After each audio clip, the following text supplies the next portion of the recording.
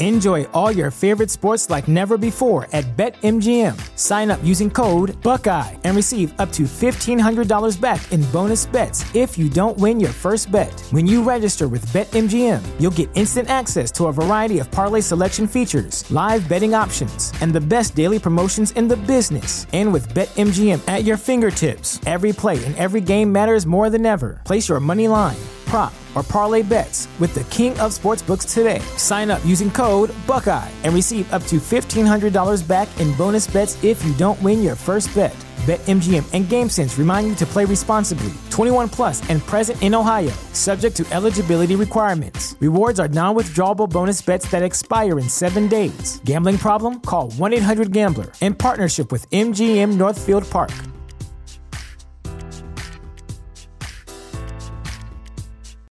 Without the ones like you, who work tirelessly to keep things running, everything would suddenly stop. Hospitals, factories, schools, and power plants, they all depend on you. No matter the weather, emergency, or time of day, you're the ones who get it done. At Grainger, we're here for you with professional-grade industrial supplies. Count on real-time product availability and fast delivery. Call, click Grainger.com, or just stop by. Grainger, for the ones who get it done.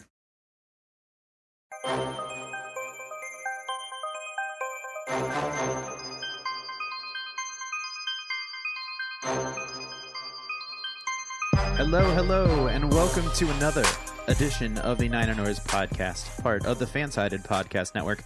My name is Robert Morrison. I am a contributor at NinerNoise.com, and I have here with me the now really super famous for his edition part in the latest Fansided podcast. I have with me another contributor, Chris Wilson. Chris, how are you doing, you famous guy, you? I was doing good until you mentioned that, so thank you for bringing it up. Talking about before, I had the pleasure of doing a spot on a big video podcast from the front seat of my car. Yeah. Yeah, and I guess I learned why like the whole above the head selfie thing. Yeah, that's a thing because the below your face video, it's less than optimal. Not usually. It's a very awkward angle for sure. You were supposed to say that I look fine, but I didn't. No. For everyone. But also for everyone. The lack of professional studio / wardrobe. But you know what? It happened, and that's the worst thing that happens to me, I guess. Yeah, for sure. I live a pretty good life. So. Yeah. Well, but otherwise, I'm doing fantastic because excellent. The 49ers are undefeated, like no other team in the NFC. This is true. Coming off a bye week, so we didn't have much to talk about in terms of games, leading into this week, last week, and now we don't have anything to talk about from last week for this week as much. So we're going to talk about a couple other things we'll get into in a moment. The 49ers are coming off their bye week. The conversation about whether or not it was too early or whatnot is beyond us because it's over now, and they're into preparation for Week 5. Hopefully the bye week allowed them to rest up, get some people healthy. Hopefully we're getting closer to names like Tevin Coleman and Jalen Hurd being ready. Obviously, other names like Joe Staley and Trent Taylor are still a little ways down the road, as is Ahkello Witherspoon. But hopefully we're starting to see some people coalesce a little better and get themselves up to speed. But the good news was that the bye week allowed them to find themselves in a very fortuitous situation. Due to losses by the Rams, the Packers, and the Cowboys in Week 4, the 49ers now sit alone atop both the NFC West and the NFC overall, and they're the only undefeated team left in the NFC, one of 3 left in the entire NFL. Chris, is this the best news or the greatest news that you've heard today? I like both those choices. Yeah, and I promised all of our listeners that I would try to cut the season short over the bye week, but instead I decided not to, and then we've benefited because the Niners are now owners of the number 1 seed in the NFC. Yeah, so right. Home field goes through Santa Clara right now. The road to the Super Bowl. Before the next game. Yeah, now would be the time to cut it short. And I don't know if you've seen the latest Football Outsiders predictions, but they say currently the 49ers have a 7.3% chance of becoming Super Bowl champions this year. Interesting. Apparently, All right. and a All right. 71% chance of making the playoffs. I mean, that seems good. I'll take it. Yeah, I mean, I don't know. Once you get to the playoffs, things get weird, and so I don't put a lot of stock in those numbers. But the playoff number, I like. That's a good number, for sure, and one that we have not seen in a long time. So I'm all for it. Absolutely. It's all about getting to the playoffs, and then once you get there, pretty much anything can happen. Hope something weird happens for sure. But maybe even more important than those statistics was the Football Outsider statistics that the 49ers, after our conversation last week about going 19-0, the 49ers apparently have a 0.1% chance of going 16-0 this season. So 0.1? Yeah, so I was shooting down that idea last week, but apparently I was a genius. Yeah, but so you're saying there's a chance? Exactly. You beat me to it. Thanks a lot, buddy. Yeah, well, it would be weird if you said it to yourself, for sure. So that's all. These are all good things, and we're in a good spot for sure as 49ers fans, without a doubt. But during the bye week, a couple of other things took place. Some sort of lower level roster moves. Chris, you want to talk a little bit about those roster moves that have taken place, including one that literally just happened as we were getting ready to go into the studio to record this episode. Chris, want to tell us a little bit about that? Yeah, we actually have some bye week news for a change. The latest news and potentially the most significant news for the 49ers roster is Anton Exum has been released and replaced with Marcel Harris, who's been promoted from the practice squad. I'm not quite sure at this point what that means, whether the team is concerned with Moore's, I guess, slow reconversion back to the safety position. I think that might be something you talk about later. Yeah. Harris was, he looked like a rookie when he was a rookie, but he made some splash plays, and he's definitely an exciting player who could progress into a decent NFL player once he learns the system and once he learns to control some of the big unnecessary hits. Yeah. Continue his progression in field discipline, work on some of the coverage skills, and just the various things that you would want a young free safety or strong safety to really work hard on to improve his craft. Right. The first couple of years of his NFL career. For sure. I was going to say this probably tells us more about where they think Jimmy Ward is as well, because if they're able to move on from Exum, who was ostensibly the only backup that they had for Moore at the free safeties position, because Harris definitely profiles more the strong safety backup to Jaquiski Tartt type of player, I think. So I think it is interesting in terms of like who it tells us more about. Pun not intended. But I think this has got to be good news for Jimmy Ward's opportunities, I guess. But such as that is. I don't know. It's an interesting move, but it's sort of lower level, probably depth move more than anything else at this point. Harris is definitely a guy that you do not want to be playing free safety. You definitely want him to be playing, strong safety, and they do have a guy in Tartt who can play free safety significantly better than Harris can. Right. Harris is definitely a guy you want in the box as opposed to in the middle third of the field where he definitely get in trouble. Right, for sure. The 49ers also made a couple of other, as of right now, appearing to be minor moves, but one injury away could be some very, very significant moves. Hey. They signed cornerback Teez Tabor from the Lions. He was a second rounder back in 2017. Played at the University of Florida. Looked like a real high, potential high draft pick. Was selected in the second round, but then he ran like a 4.7 40 that sort of put the kibosh on on his potential of being drafted there in the first round.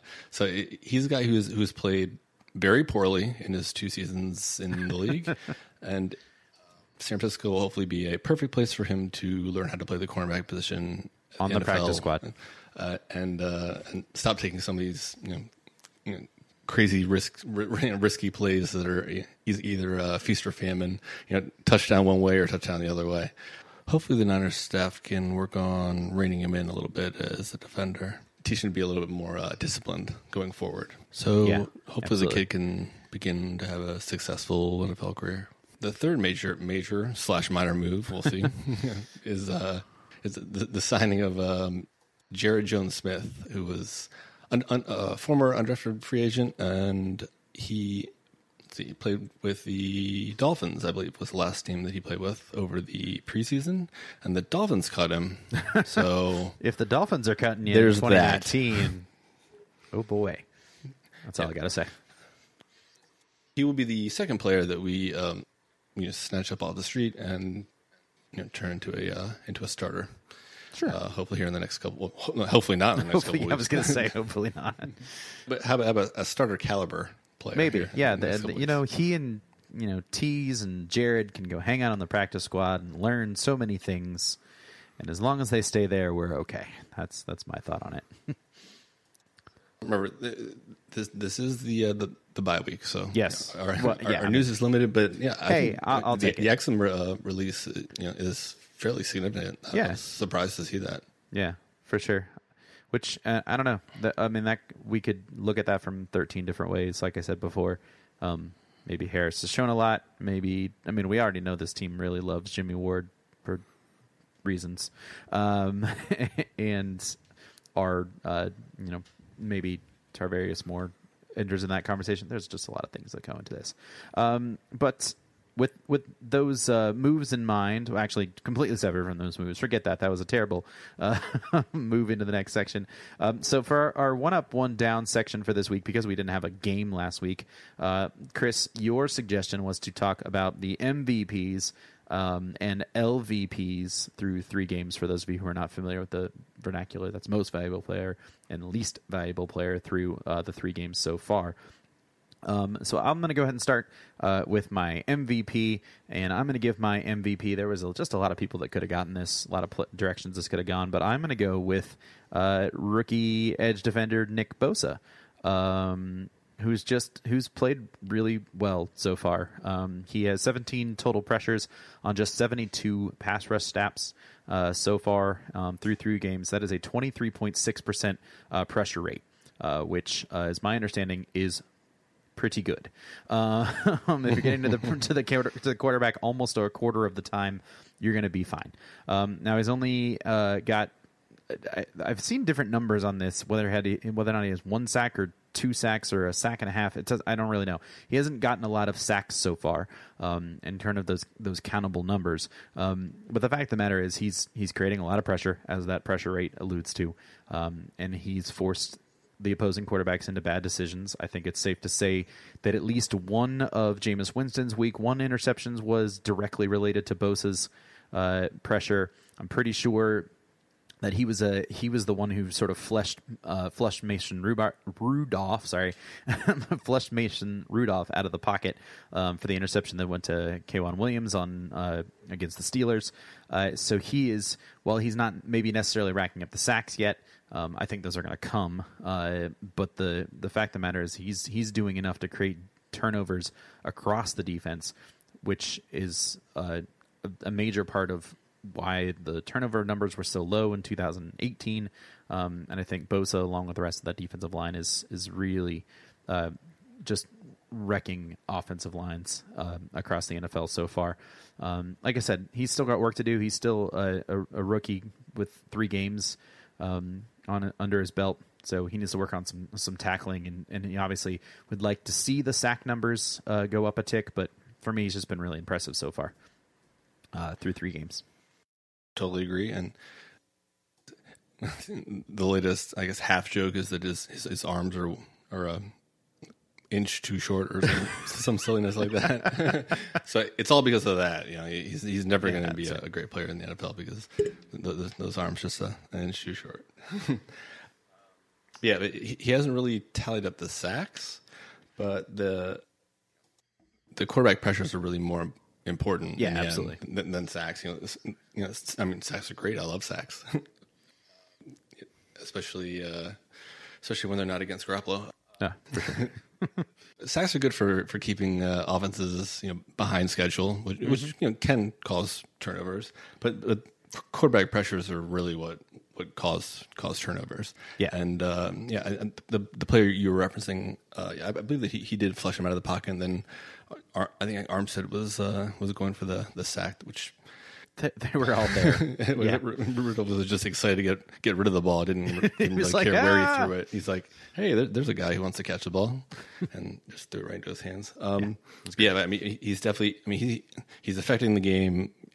He is a very, very important part of the 49ers defensive line and playing well in the run game and playing well against the pass, pressuring quarterbacks. He's a definite. MVP candidate for the first 3 games of the season for the 49ers, and a potential defensive rookie of the year candidate. Yeah, I was going to say, so far he's probably running away with the award. And unfortunately, if he's going to have to tally up the I think the sack numbers to make that list. Unfortunately, I think if he gets in that sort of 7, 8, 9 range and keeps up the pressure rate where it is, I think he's going to run away with that award, but that's just me. Yeah. All right, Chris, on to your MVP for the first 3 weeks. I really wanted to give it to Garoppolo because, as you told me, I love him, or have a he's your boo, is what I said. Have some type of passion for him, which may or may not be true. Yeah. But he fell just a little short for me. And instead, I'm going to cheat and give it to the entire 49ers offensive line because I think that's fair. Because the offensive line is, although they helped Garoppolo somewhat last week. They helped him get pounded in the ground a lot, but they also gave him the opportunity to play a fantastic game. Yeah, for sure. Even though he probably spent some time. Getting iced down over the next couple of days is a good thing for him. We had a bye week in the upcoming week, but not just in the passing game, but also in the running game, and both Mostert and Breida have really benefited by an offensive line that right now is one of the better offensive lines in the entire NFL. Yeah, somehow is the interesting part of that, isn't it?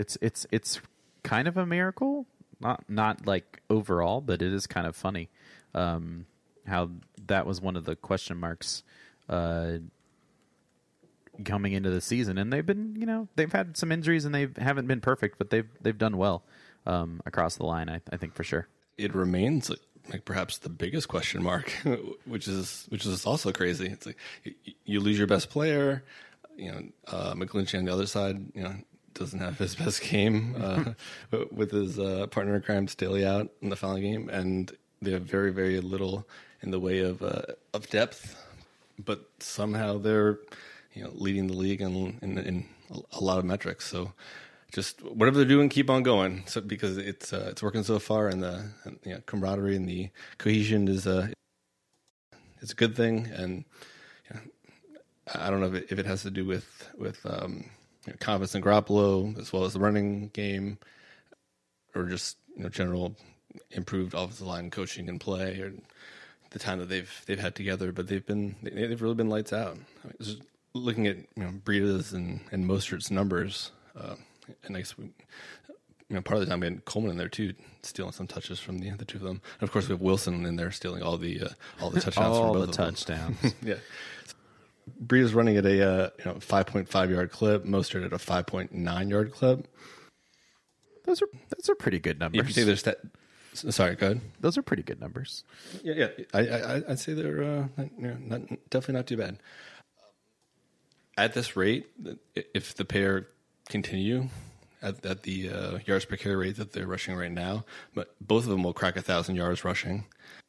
I think Breida over 1,200 yards, and then Mostert a little bit under 1,100 yards, including another 360, 370 yards through the air. So, you have two feature backs who are doing it on fairly limited carries, and these are not guys that the 49ers spend a lot of draft capital on. So, you really do have to credit obviously you have to credit Shanahan and his scheme, but you also have to credit the offensive line for keeping Garoppolo upright as long as they can, and opening up those holes for Breida and Mostert.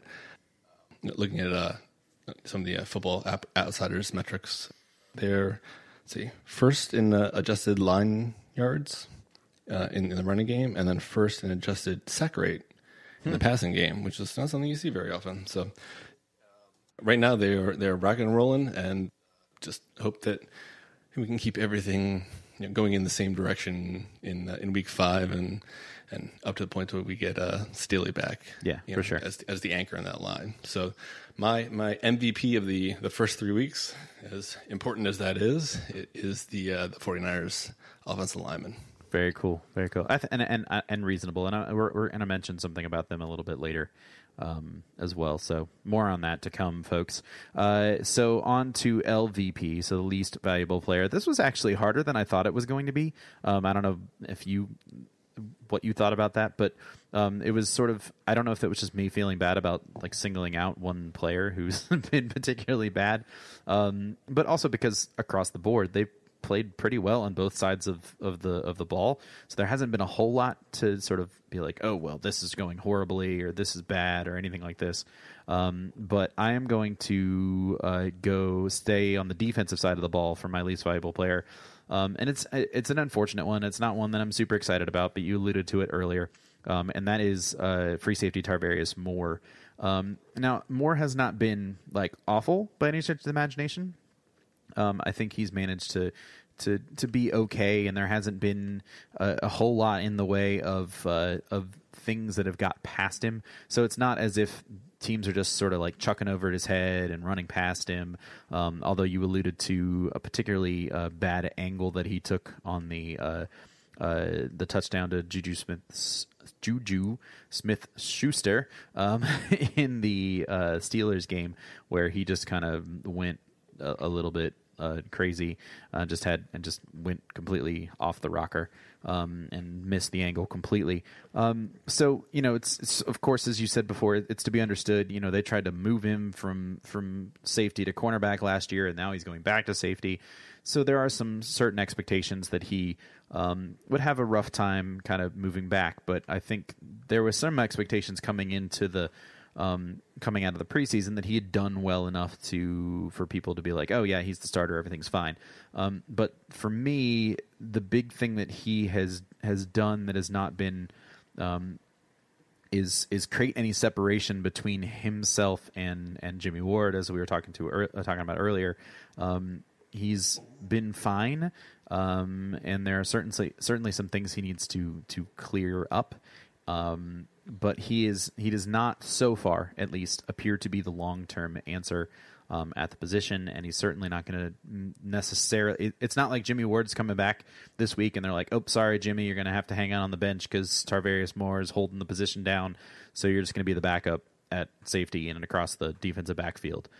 It's not as if they're not going to be thinking about picking up a free safety in free agency or possibly early in the draft next year. I don't think that he's done enough to make them think that. Now, again, he's young. It's really only his rookie year, considering last year didn't count because he didn't play safety at all. But he just hasn't done enough to me to feel like, oh yeah, we really got it handled in that position at this point. He has been a disappointment, at least from the point where, was it Bob Salah? Is that what Bob Salah? Yeah. Bob Salah. Bob Salah. Yep. Booger McFarland called him. I don't know. It was like one day he went from, this guy's worlds away from being a starter. There's no way this guy's starter caliber. To, this guy is starting caliber safety for us, who's going to be starting week 1. So, right. From the point that started, he's been a little bit more the former than the latter. Mm-hmm. and I mean, he hasn't been bad, but he's definitely been helped out by both the scheme and the pressure that the 49ers front four have gotten on the opposing quarterback. So he hasn't been tested too much. He hasn't really had to make too much in the way of big plays, and he's a guy who's willing to come up and make plays in the run game, which is positive. but there has been some miscommunication on some of the the deeper cover 3 plays, which you don't really know if it's his fault or it's the fault of the cornerback, and of course the Juju miss angle, if you can call it that I may still be having nightmares about. Yeah, that was just it was so hard to see in person. Yeah. Yeah. But all in all, I mean, it's not like the guy's he's not terrible. He's a young player who's played played a fair amount of safety in college, not necessarily where he's playing right now, and then converted to corner and then converted back to safety. So, yeah, I don't know what we can really expect from a guy like that so early in the season. So maybe we're being too critical, but right. On a team that's like I said, 19-0 and has a 0.1% chance of going undefeated this year. You got to find problems somewhere, I guess. Right. Yeah. And the problem to be found was in more. Yeah, and the big thing is that he hasn't done anything, maybe save for that Juju touchdown that's been like ultimately a killer to the defense. So I think it's a testament, as you alluded to the rest of the defense, that even though he's been sort of mediocre, that it hasn't shot the defense in the foot, because in a scheme like this where it's a single high safety, there are a lot of opportunities for the free safety to shoot his team in the foot, and he hasn't done that. He just hasn't been spectacular or even necessarily solid on the regular basis yet. So he'll get there. And if not, they'll figure something else out, I guess. So, Chris, on to your least valuable player for the first 3 weeks for the 49ers. I believe you said that this was a difficult decision to make, and it was for me. Not so much up until the final 2 minutes of the Steelers game. Yeah, but my man's going to be Dante Pettis, who prior to that last very, very nice play that won the 49ers the ball game, just was he's been an absolute non-factor this season, especially in the season where he was slated to be a number 1 receiver who was hopefully going to be a 1,000-yard guy and a guy you can trust near the goal line due to his ability as a threat in the red zone. He's a guy who can get off the line quickly and make the play when the ball's in the air, like he did at University of Washington. He's just done absolutely nothing other than catch. I guess other than that one touchdown, he's been 4 for 5. I believe on his 5 targets, and one of those targets was an interception that he sort of alligator armed. Yeah. So he has even with his touchdown catch, which was a very, very nice play on his part. Yeah, kind of important too. And hopefully will be the turning point in his season/career. I think it's 27 yards total receiving in 3 games, which is not so hot. And losing your job to a rookie or just not seeing the field and not being in there very much in the beginning of the season. He's apparently worked his way out of the doghouse, and hopefully his time with Garoppolo and the way that you could just tell that Garoppolo trusted him on that play, he probably shouldn't have gone there, but went there anyway, and didn't necessarily read the play properly. But in Shanahan's offensive system, the nice thing is you can be right even when you're wrong.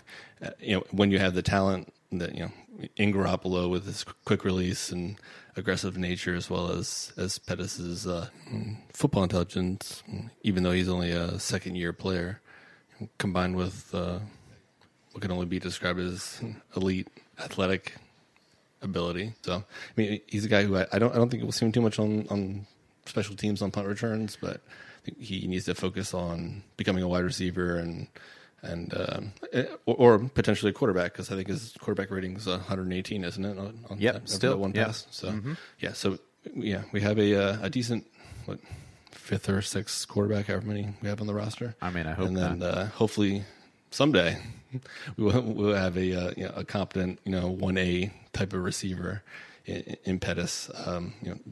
They got more of the kind of guy who we saw the latter half of the 2018 season, and a lot less of the guy we saw the first 2.5 weeks of the 2019 season. Yeah, absolutely. And I think eventually he'll get there. I mean, I've seen a lot of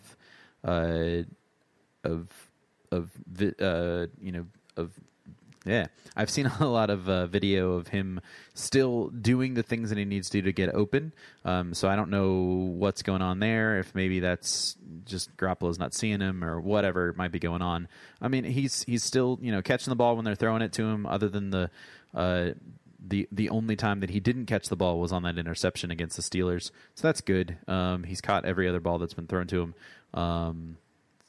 So that certainly points him heading in the right direction, and hopefully he'll get some more opportunities here in the coming weeks. Because I really like the guy, and I think he can really help us out. So, I totally agree. I didn't necessarily like the pick at the time, just because this second round pick, and you're really looking for a guy who can be a number one, and I think his upside's more of a 1A, but he has those Gumby-like moves where, it's like, I'm not really sure this guy has bones or what the deal is off the line. I'm just glad don't have to cover him, because some of those moves off the line, and the guy's just, the corner's just running the wrong direction. You're like, man, this guy can really play. It's like, how is this guy not getting in, a 49ers offense that has no elite wide receivers?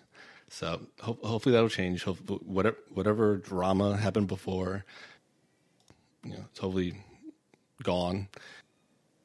Yeah, I think the worst thing he ever did was just say that he liked cats over dogs. if he just had never said that, I don't think that the 49ers fan base would have the opinion that they do. That's what happened, for sure. That was unfortunate move on his part, but it is what it is.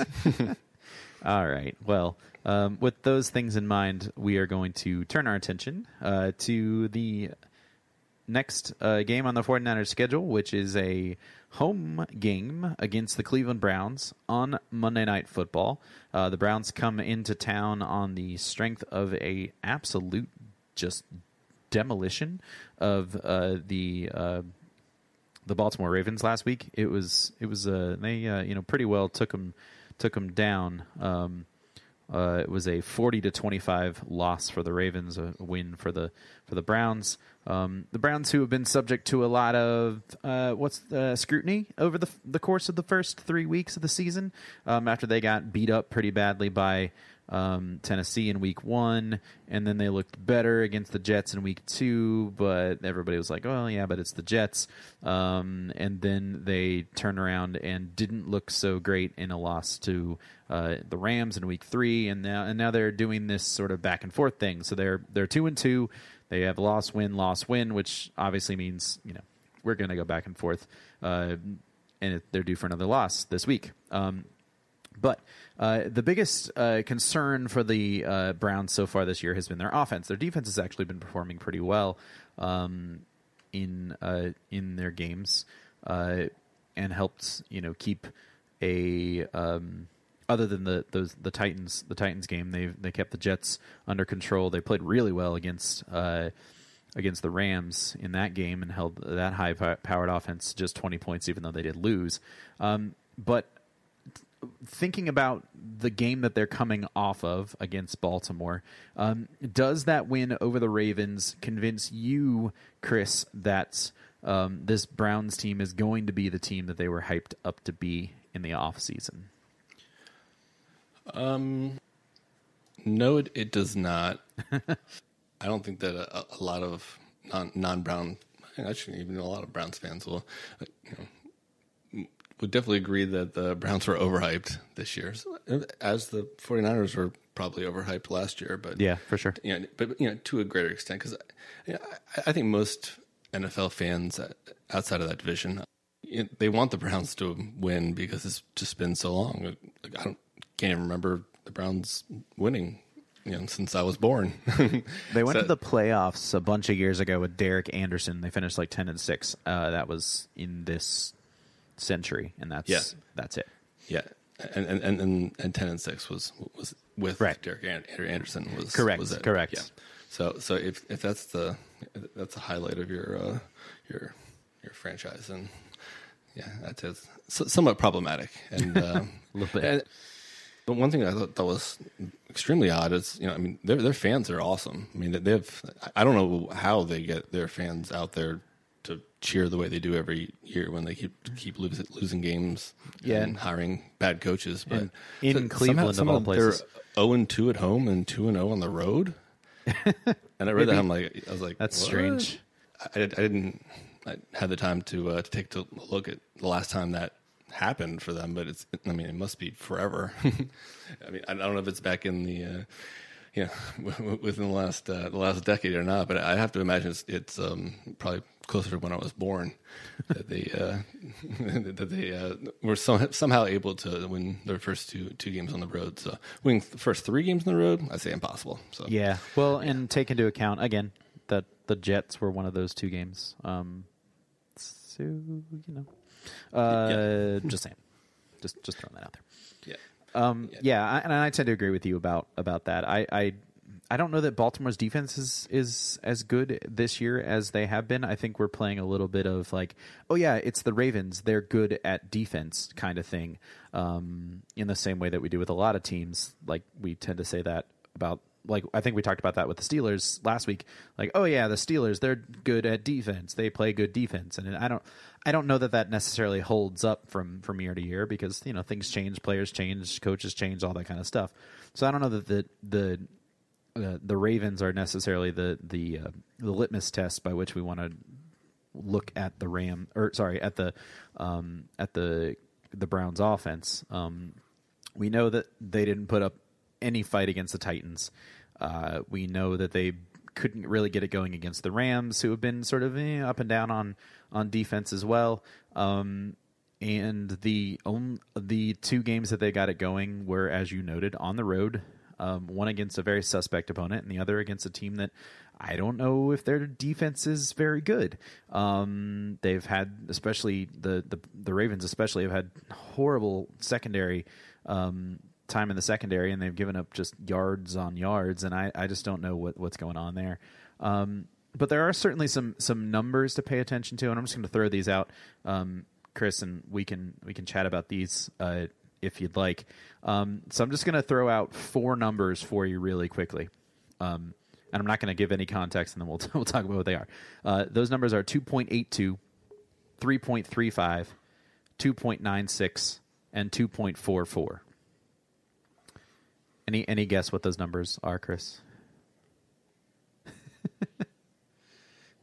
2.8, 3.3, 2.9, and 2.4. 2.4. Yeah, somewhere in that, yeah. As far as the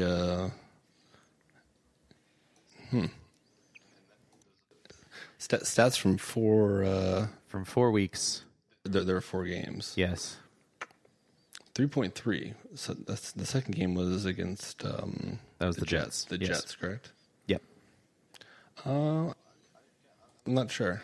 Yeah, so that is the average time to throw that Baker Mayfield has had in his 4 games so far this year.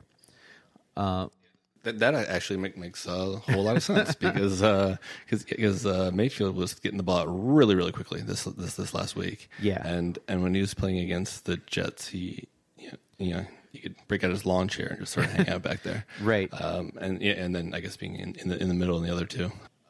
Yeah, so I guess that does make sense, and I think that they're going to try to do the exact same thing against the 49ers because it was so successful against the Ravens last week. Right.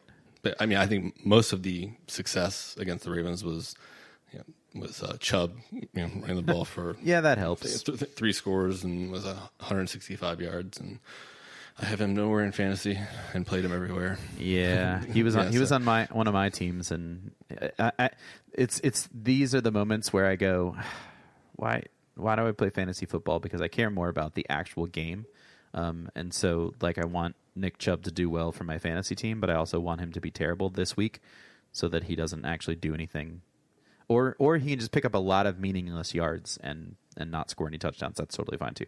But yeah, so Baker does well when he doesn't hang out in the pocket very long. That's just the long and the short of it. Now, part of this is his offensive line, who they've given up 13, 12, 18, and 9 pressures, according to Pro Football Focus, over the first 4 weeks. And this is a problem because the 49ers defensive line has created 19, 20, and 22 pressures over the first 3 weeks. So there's a nice little combination thing there that if the Browns offensive line plays to where it can, which may not be very good, and the 49ers defensive line plays up to where it can, which has been looking great, and Baker kind of regresses back to where he's been. He's still averaging at about 2.9 seconds per time to throw on the average.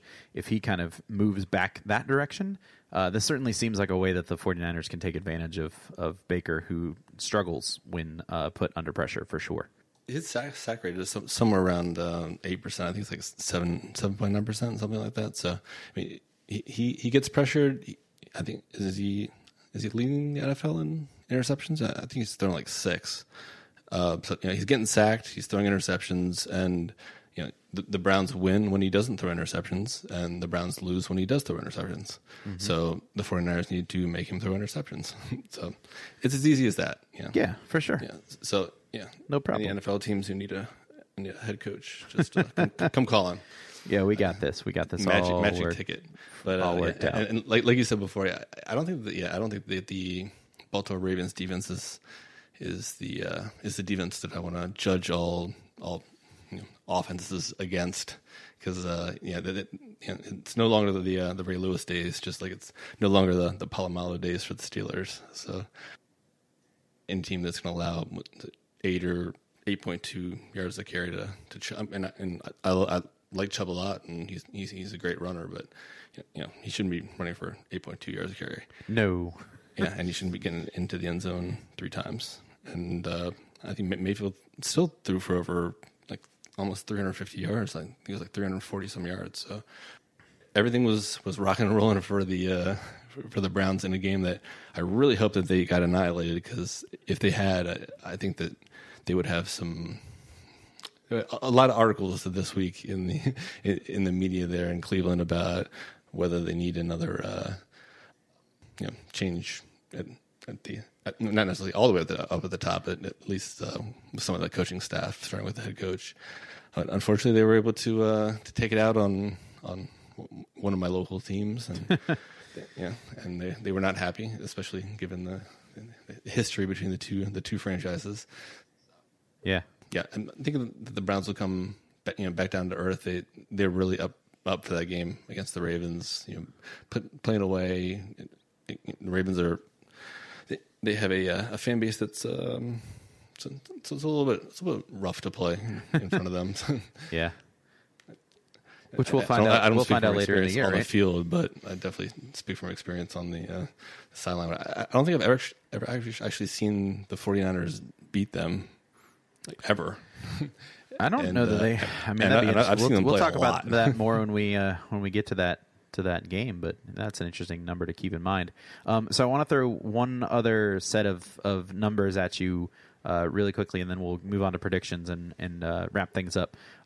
So as much as the 49ers defensive line can be a problem for the Browns. I don't know why I keep calling the Bears. The Browns offensive line. We also have to pay attention to that matchup on the other side of the ball. Cleveland's defensive line is also quite good, and so far in 4 games has generated 16, 20, 19, and 17 pressures in those games. So they got some good players. Obviously, Myles Garrett is there. They have some other pretty stacked players, including one, and this is just a sort of a local flavor, the first University of North Carolina Charlotte player to be drafted into the NFL.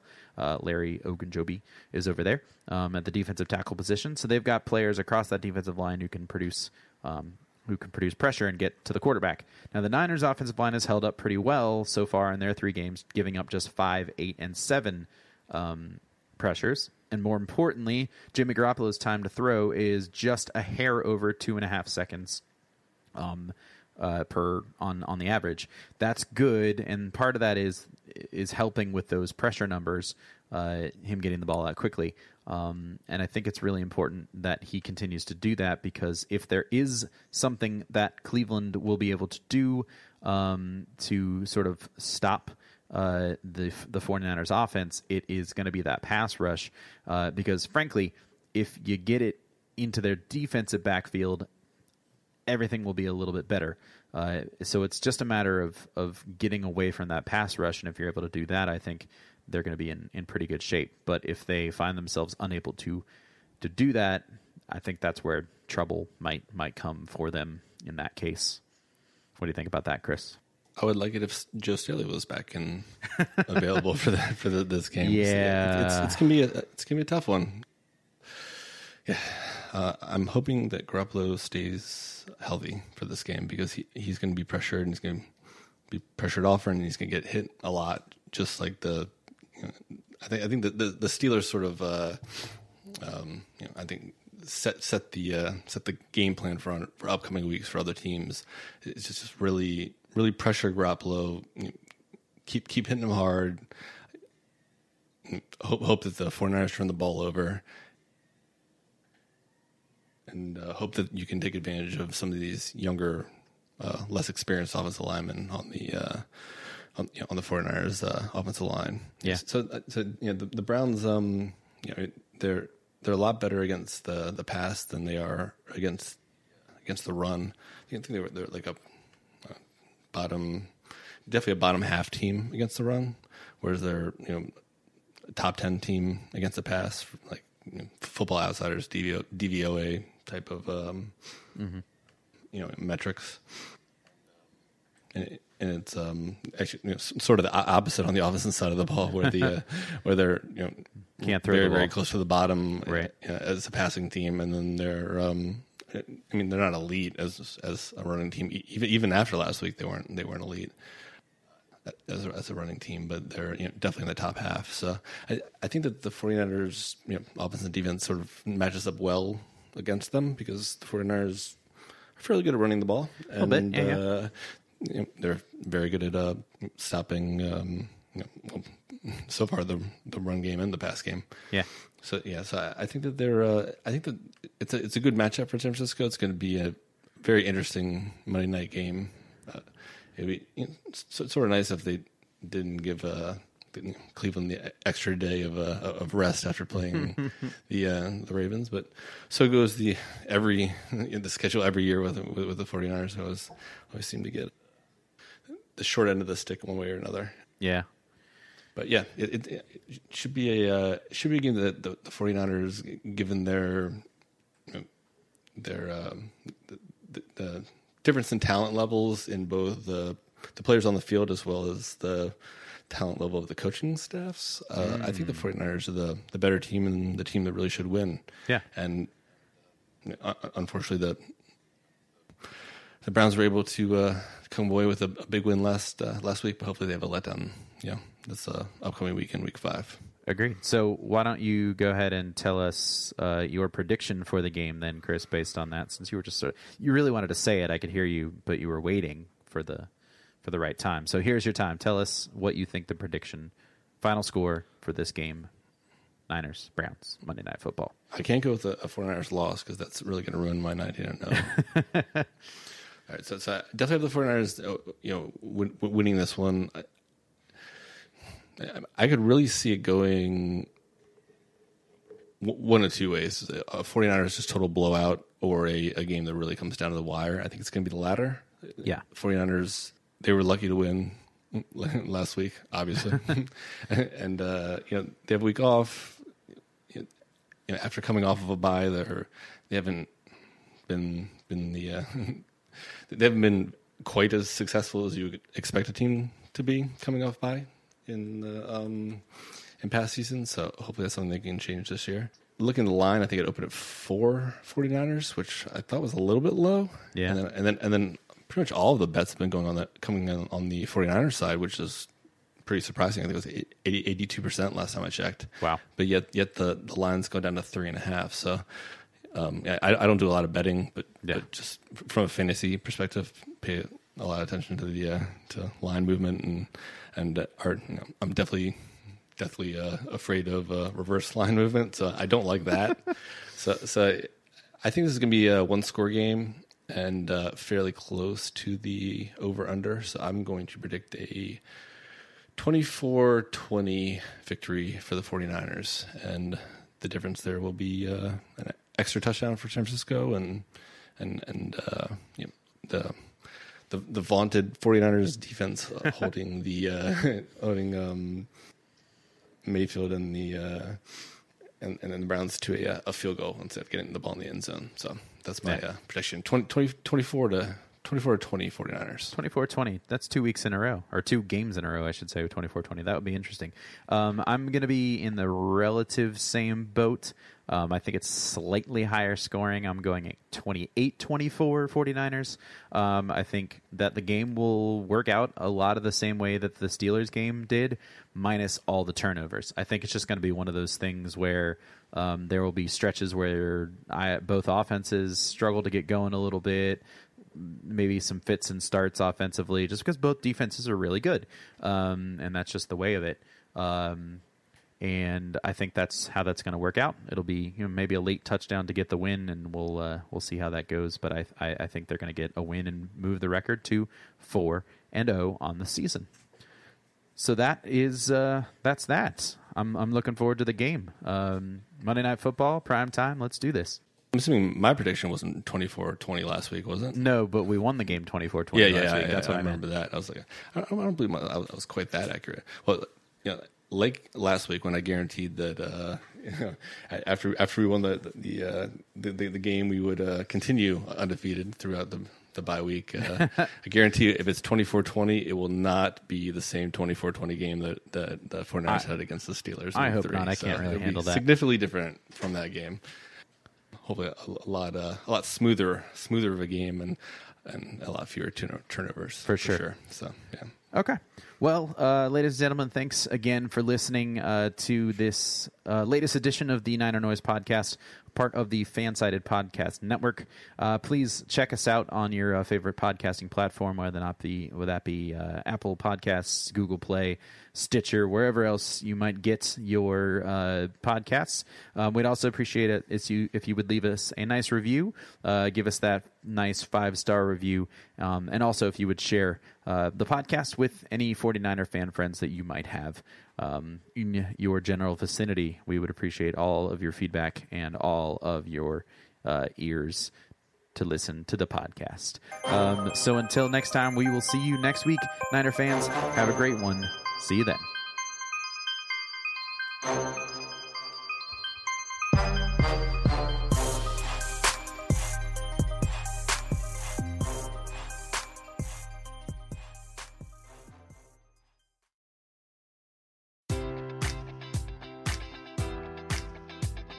Enjoy all your favorite sports like never before at BetMGM. Sign up using code Buckeye and receive up to $1,500 back in bonus bets if you don't win your first bet. When you register with BetMGM, you'll get instant access to a variety of parlay selection features, live betting options, and the best daily promotions in the business. And with BetMGM at your fingertips, every play and every game matters more than ever. Place your money line, prop, or parlay bets with the king of sportsbooks today. Sign up using code Buckeye and receive up to $1,500 back in bonus bets if you don't win your first bet. BetMGM and GameSense remind you to play responsibly. 21 plus and present in Ohio, subject to eligibility requirements. Rewards are non-withdrawable bonus bets that expire in 7 days. Gambling problem? Call 1-800-GAMBLER in partnership with MGM Northfield Park.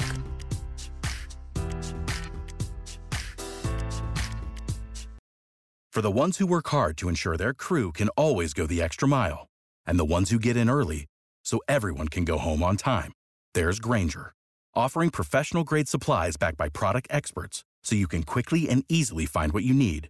Plus, you can count on access to a committed team ready to go the extra mile for you. Call, click Grainger.com, or just stop by. Grainger, for the ones who get it done.